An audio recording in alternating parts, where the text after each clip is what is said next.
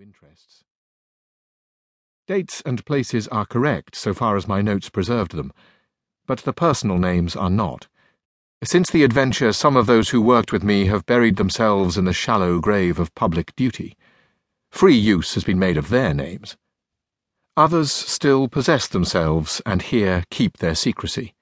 Sometimes one man carried various names. This may hide individuality and make the book a scatter of featureless puppets rather than a group of living people. But once good is told of a man, and again evil, and some would not thank me for either blame or praise. This isolated picture, throwing the main light upon myself, is unfair to my British colleagues. Especially I am most sorry that I have not told what the non-commissioned of us did. They were but wonderful, especially when it is taken into account that they had not the motive, the imaginative vision of the end, which sustained officers. Unfortunately, my concern was limited to this end, and the book is just a designed procession of Arab freedom from Mecca to Damascus. It is intended to rationalize the campaign, that everyone may see how natural the success was, and how inevitable, how little dependent on direction or brain, how much less on the outside assistance of the few British. It was an Arab war, waged and led by Arabs, for an Arab aim in Arabia. My proper share was a minor one, but because of a fluent pen, a free speech, and a certain adroitness of brain, I took upon myself, as I describe it, a mock primacy. In reality, I never had any office among the Arabs, was never in charge of the British mission with them. Wilson, Joyce, Newcomb, Dorney, and Davenport were all over my head. I flattered myself that I was too young, not that they had more heart or mind in the work. I did my best.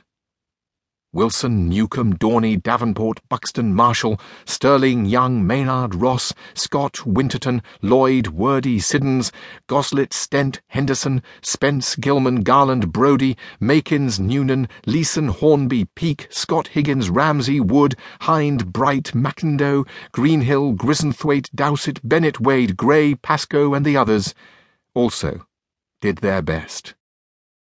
It would be impertinent in me to praise them.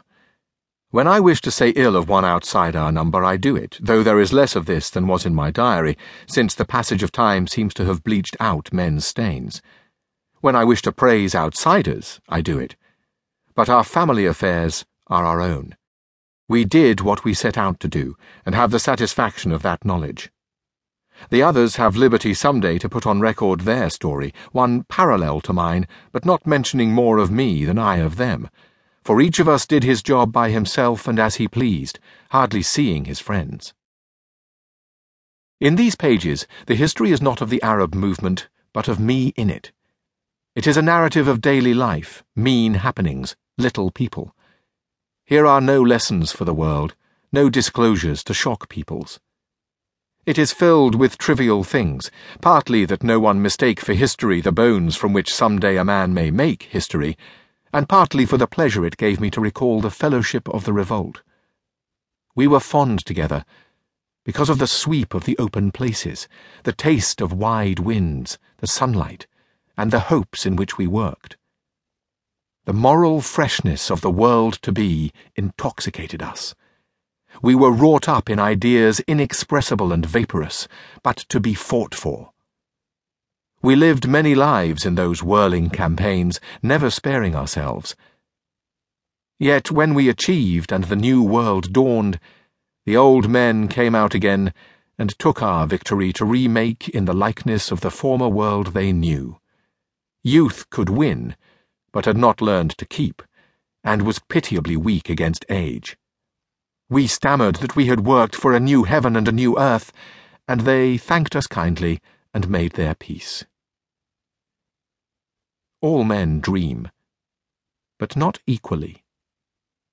Those who dream by night in the dusty recesses of their minds wake in the day to find that it was vanity. But the dreamers of the day are dangerous men, for they may act their dream with open eyes to make it possible. This I did. I meant to make a new nation, to restore a lost influence, to give 20 millions of Semites the foundations on which to build an inspired dream palace of their national